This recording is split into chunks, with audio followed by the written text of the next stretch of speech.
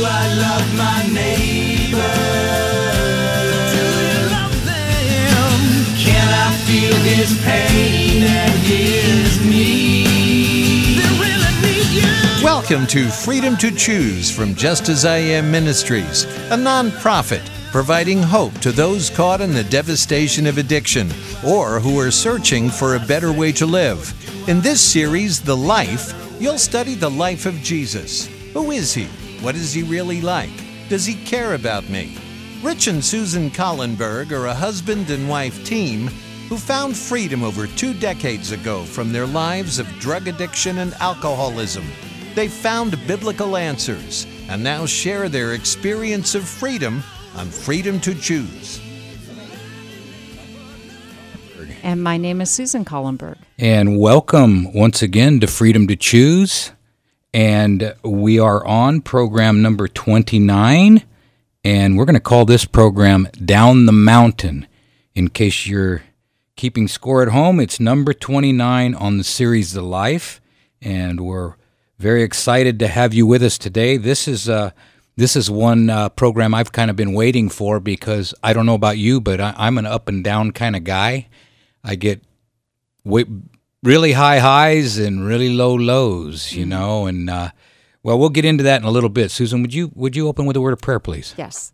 Our loving Father in heaven, we thank you for the opportunity we have to look at your word, to examine the experiences that were recorded regarding your life and the lives of people that interacted with you. And we just pray now that you will direct our minds to think and to say those things that will always be truthful and uplifting your glory. And we thank you in Jesus' name. Amen. Amen. So we're talking, the program, the context of the program, of course, is going to be a mountaintop experience. And we're going to base this program on Matthew 17 and Mark chapter 9 and Luke chapter 9. And before we get started, you know, I just said briefly that I'm a kind of guy that has real high highs and real low lows. How about you, Susan? Are you kind of even keel? I can be. I think I'm a little bit more even keel. You're a little more even keel. I don't know. What do you think? No, Susan is. Susan's got a real high octane motor, and that motor's always going. But when she is down, she's down. But it's not too often. Not too often, and usually it's just because you're super tired or in a lot of pain. Right. But and I don't mean emotional pain. I mean physical pain. Because of arthritis or what, you know. Yeah. So whatever's going on. So, but for the most part, I'm the other kind of guy. I'm either way up or way down, and caused me to kind of look at this this program through a little bit different lens. You know, your feelings, because that's feelings, high and low. Right. It's that's emotions. Your feelings, your emotions, is what gives you the highs and the lows. And really, if you understand this concept, because it takes a long time to kind of grasp it, what you know and what you feel are not connected. Mm-hmm. You know what I'm saying? Right. In other words, a harmless little mouse could come running into this studio right now. What would you feel, Susan? Probably fear, I guess. Right. I mean, you would not want to get near the little guy, well, right? Living out in the country, you kind of get. You're getting used to it, but it's still kind of like, it's still frightening, and it's just a little mouse, right? Can the mouse harm you? No. He can't harm you. Right. But so you know that. Right. Yet he still invokes certain feelings. Right. You see, I know in my heart I'm accepted of God. But sometimes I don't feel that way. Right. Sometimes I don't feel, quote unquote, good enough. Right. Sometimes when I make mistakes, I say I shoulda, coulda, woulda, and it brings me down, and it also brings my relationship with God into question. In your mind. In my mind. Right. Even though I know it shouldn't be, my feelings tell me I am. Right. So it's kind of like a cascade of events that goes inside with your brain chemistry, too. Right. You know what I mean? Yeah. It starts to trigger, and the serenity or the prayer of footprints. Mm-hmm. It's when you were down the most is when I carried you the most. So when we're down the most, we feel that we're most disconnected with God. Right. Is usually when he's carrying us through, and we're probably the most connected with him. You know, we were talking to somebody we were working with last night, and she was saying that she feels, right, and she's going through a lot of emotional pain, and she feels right now when she's going through this emotional pain that she is the most disconnected from God. In other words, he's far away as she can even imagine. But you and I both know that God is really close to her, carrying her through, helping her to deal with that emotional pain. Right. All that crying and not turning to drugs, all that crying and not turning to destructive behavior. That's the power of God helping you to deal with that pain that caused you to go into your addiction. Right. Right? Right. Somehow, and it's a miracle that God allows us to face that pain, and he's right there with us, and it doesn't feel like he's there. Right. And I think I just kind of want to go back a little bit to explore, just briefly touch on the point that, because I sit and it causes me pain when I see you going through the feelings that you have. And then the questioning kind of comes in our minds, right, as to what's happening. And, a lot of it, I think, has to do with our brain chemicals. It does. And there's not, they have medication or things to help that. And what helps you? Schedule, having a regular schedule, eating the correct foods at the right times, getting the exercise, drinking the water, all that everything. Stuff. But once you start messing up with one of those factors, when I get off the schedule, right? And so the thing is I think that we need to recognize whether it's us or someone we love that struggles with emotions and feelings, that it doesn't make them less of a person. And I think it's our part to encourage somebody as they're going through that, and to walk alongside them as they're going through those crises, because it's during those crises that they can turn from God. Mm-hmm. And it's not anybody's fault. You know what I mean? Mm-hmm. I heard somebody say one time that feelings happen.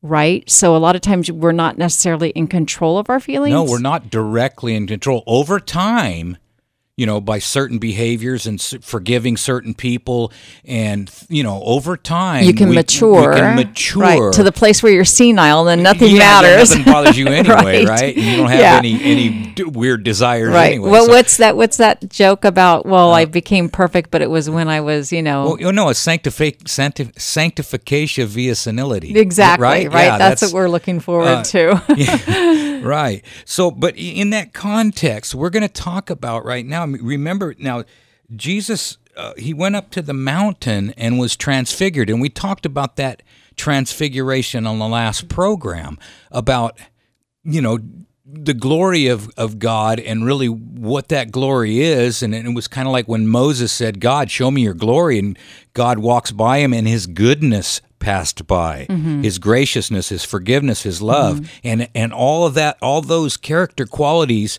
shined so bright that Moses' face glowed when he came down the hill. Right? It changed him physically, his physical appearance. Right. And so Jesus goes to this Mount of Transfiguration, and he's transfigured, and he starts glowing, he starts radiating this beautiful, holy light, this purity of character. Right. And so now these guys, they were up there with him. They see this, and now we come down the hill. Now, what's the danger of coming down from that mount? Give me a couple of dangers that come, after the mountaintop experience. Well, for the disciples, number one, if you can be so high, it's like you're missing something if you're not at that point again. Right. You know what I mean? So you're like, oh, why don't I feel so close to God now? I feel like I'm in this valley of despair. Right. So it's a letdown, right? Remember the view is always great from a mountaintop. Right. But the fruit is grown in the valleys. Yes. Right? Right. That's where the fruit is grown. So we want to have a balance between the mountaintop experiences and, of course, the valley experiences where the fruit is grown. We want to have a balance, but somehow it can't have such a difference where we go from elated to depressed and elated to depressed, because there's always that tendency after that mountaintop experience to to be let down. Right. That's one of them. Right. What's another one? Mountaintop experience. So that people aren't as excited as you are. Right. I mean, have you ever done? What happened when you first came to Christ? Did you have a bit of a mountaintop experience? Yes. I did. And was And everybody around you as excited about it as you were? No, they weren't experiencing the things that I was experiencing. So there was a lack of common experience, and so it's you don't have it in common, right? Right. See, and remember the disciples, they come down the hill and they're all charged up, and it wasn't, nobody was excited as they were. What about people not believing you? What about them not believing you? I remember I pulled up to, when I got clean and sober, I was clean and sober a couple of weeks, and I pulled up and a guy asked me, he said, "Hey, you got any drugs?" I said, No, I quit, man. And I started talking all about God, and I'd been changed and everything. And he kind of shook his head and said, "Oh, come on, that's not going to last. That's not going to, they don't believe you. Right. They don't believe that something has happened. Right, that something's changed. Right. Right. How about people don't want to hear it at certain times? You know what I'm saying? Sometimes people say, that might be good for you, but we don't want to hear that right now. Right? Right. So basically, there's all kinds of things that can happen to disconnect you from that mountaintop experience, isn't there? Right. So after that experience on the mountain where Jesus was transfigured, Jesus and his disciples went down to the plain, and they're, you can imagine they're probably not saying much. They're probably just like thinking of that experience. And even Peter probably thought, I'd like to stay up there. I wanted to stay up there and just be in that glory, right? And but there was work to be done down in the valley. There's work to be done down in the plain. And there were people that were already missing Jesus, and they were already searching for him, weren't there? Right. And then an interesting thing happens at the foot of the mountain. There's a large number of people. The disciples who hadn't gone up to the mountain, they had remained behind, and they're there. And then Jesus tells his companions to don't tell any man about the vision until the Son of Rise is risen from the dead.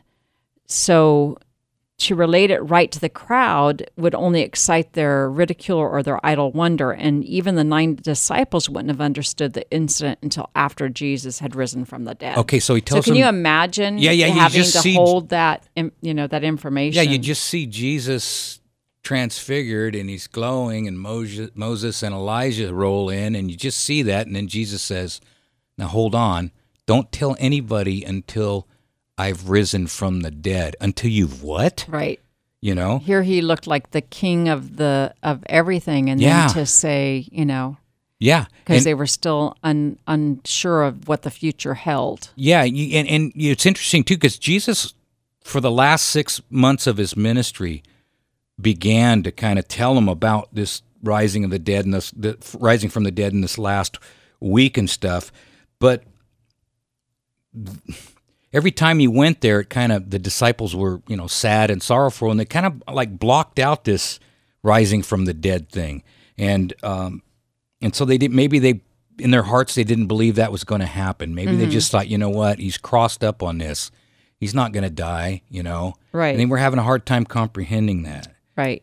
Well, when Jesus came down, everybody ran to meet him, and they were all excited to see him. But he could tell that something was going on. Right. He could see that they were had great concern and that they were troubled because a circumstance had just happened that caused them bitter disappointment and humiliation. Right. Remember, they were waiting at the foot of the mountain, and a father had brought the son to the disciples to be delivered from a dumb spirit that was tormenting him.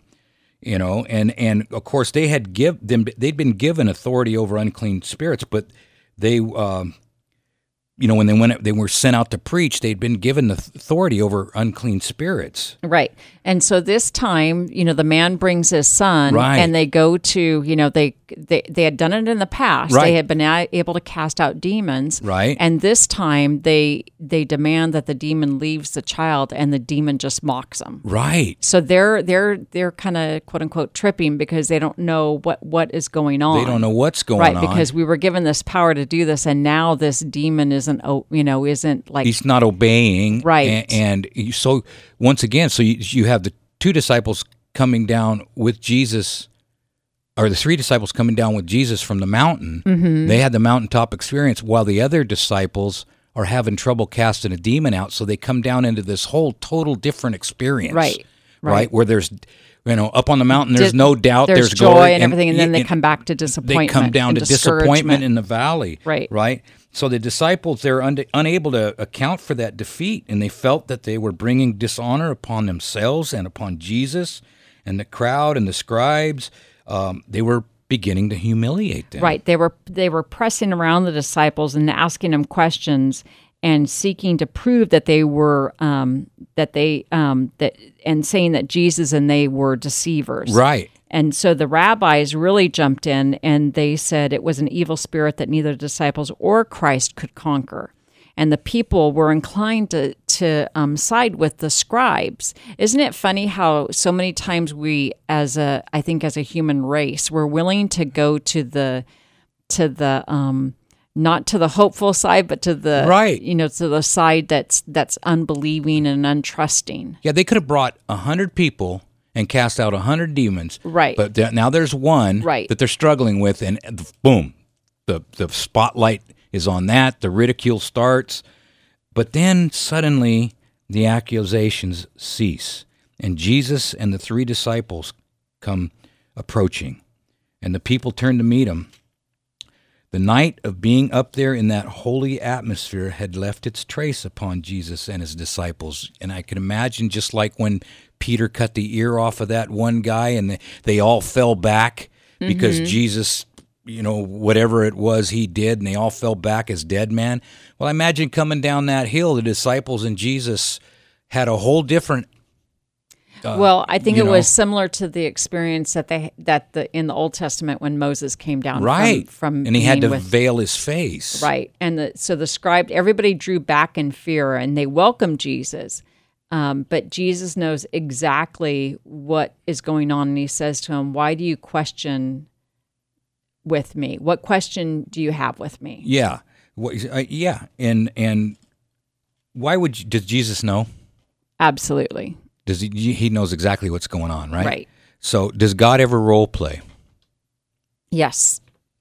He role plays all the time. He says, "Adam, where are you?" Adam, where are you? And he knew exactly where Adam was. He was trying to get Adam to realize where he was at. Exactly. Right. Woman, where are your accusers? Right. Jesus watched him walk off. Mm-hmm. Jesus knew they weren't there. Right. Woman, where are your accusers? Right. Right? Mm-hmm. So God he constantly role plays. Mm-hmm. He tells Nicodemus, you must be born again. And then lets Nicodemus try to figure it out. Right. Right? So God is in a constant teaching mode with us. Mm-hmm. It's just the question is, are we in a learning mode? Right. Right? Right. So everyone's silent, right?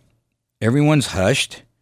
And now the Father makes his way through the crowd, and falling at the feet of Jesus, he pours out the story of his disappointment about his son, that they can't cast the demon out. Right. And everybody's being humiliated because he can't. Right. He said, "Master, I've brought my son to you, which has a spirit. And wherever I take him, the spirit is tearing at him. And I spake to the disciples that they should cast him out, and they couldn't cast out the demon." So Jesus looks around, and he looks at everybody that's confused because the disciples and everybody was able to do it with everybody but this one. And he says, and he could read, he could read the unbelief, and he could read, he was sympathetic with the Father. And he says to everyone in the general area, "O faithless generation, how long shall I be with you? How long shall I suffer you?" Right. And then he asked the Father, he said, "Bring your son to me." And the boy was brought, and as Jesus looked at him, the evil spirit cast him onto the ground, in convulsions of agony, and he laid wallowing and foaming and screaming. And here you go. The Prince of Life and the Prince of the powers of darkness meet on the field of battle. Christ, in fulfillment of his mission to preach deliverance to the captives and set at liberty them that are bruised, and Satan seeking to hold his victim under his control. Wow, that is a real contrast, isn't it? That's a real contrast. You have, and I mean, imagine the unseen beings, angels of light and angels of darkness, all watching the conflict, right? Right. And for a moment, Jesus does a little more role playing. He permits the evil spirit to display its power, so that everyone there would comprehend the deliverance that was about to happen. Right, and everybody's looking on, and the Father is in agony watching this go on. And Jesus asked, "How long is it ago that this came to him?" And the Father told him of many long years of suffering, and then said that he could not endure any more, and if he could do anything, to have compassion on them. Mm-hmm. Have compassion on them. Right. If thou canst believe, all things are possible to him that believeth. The Father casts himself upon Christ's mercy, and with the cry, Lord, I believe, help thou my unbelief. And then Jesus turns to the suffering boy and says, you dumb and deaf spirit, I charge you to come out of him and enter no more into him. And there's a cry, an agonized struggle, and the demon is passing. In its passing, seems to rip the life from his victim. Right, so he lays there dead, motionless, or appears to be dead, motionless, and everybody's whispering he's dead. But Jesus takes him by the hand, and lifting him up, he's in perfect soundness of mind and body. So isn't that a mountaintop experience, right? To be able to experience that, even though they had kind of like the disciples were disappointed, the ones that were trying to get the demon out, that was... their ability to see the power that Jesus can have over when given permission to get evil out of someone's life. Exactly. I mean, isn't it? Remember the boat and how they are saying we're about to perish? Right. Well, I wonder how they felt when they couldn't cast this demon out, and they're being ridiculed, and they're probably thinking we're about to perish. And Jesus lets it go to the last moment, and then he performs, and boom. Everything changes. Right. Did that not happen in your life? Absolutely. Was it not the last? Were you not all done? I was all done. I was all done too. Yeah. He waits till the last moment because then we can finally listen. And I think he waits till, it's our last moment when we believe, that it's our last moment. Last you know what I moment, mean? Because people will stop and they'll listen to God along their path, but when you're stubborn and... Yeah, when you're hard-headed like we are. Exactly. Yeah. It takes a long time for Jesus to actually... reach the heart. So once again, God is right on time. He gives everybody what they need. And in this situation, he comes down from the mountaintop and he goes into the valley. How much fruit do you think was grown in that experience when everybody was ridiculing him and the disciples felt left and lost and they're standing there paralyzed, and Jesus comes down and the boy is lying there lifeless after he says come out of him, and everybody's wondering what's going to happen next, and he reaches down, he grabs his hand, and the kid is alive and in perfect soundness of mind. Right. And I just, can you imagine? Well, and I think that's the desire that God has for every human Every being. one of us, he wants to restore us back into harmony with the way the universe operates. With his principles. With his Absolutely. principles of life. Right. This little boy was out of harmony. We don't know what the demon was. We don't know, like we were talking earlier, whether it was epilepsy. We have no idea what the condition was. Right. But God's healing balm, when you let him in, he's a healer. And he restored him back to his original design, and the boy was healthy and in sound mind. And I think that's just a wonderful story, and it has such a spiritual application, doesn't it? Absolutely. Well, folks, we're going to have to wrap it up here pretty soon. You can get a hold of us at www.justasiamministries.com. We have some workbooks some resources. We have resources we can send out to you, or give us a call, 916-645-1297. and shoot us a call. Susan will ship out anything you need. Absolutely. And remember, folks, there's only two ways to live your life. One is like nothing is a miracle. The other is like everything is a miracle, and you have the freedom to choose. Do I love my neighbor? Do you love them? Can I feel his pain and his need? They really need you. Thank you for listening to Freedom to Choose. There is truly hope for people whose lives seem to be overrun with problems, unhealthy relationships, or even imprisoned by some form of addiction. Rich and Susan Kallenberg are living testimonials that biblical principles do work. They've authored resources available to move those you love toward freedom. If you'd like to order the Addiction Recovery Workbook, 7 Steps to Freedom, or the book, Could It Be This Simple, The Way Out of Your Prison? Please call Rich and Susan at 916-645-1297 or go to justasIamministries.com. As a nonprofit, they are supported by people like you. 916-645-1297 or justasIamministries.com. Thank you for listening, and remember, you can do all things through Christ who strengthens you.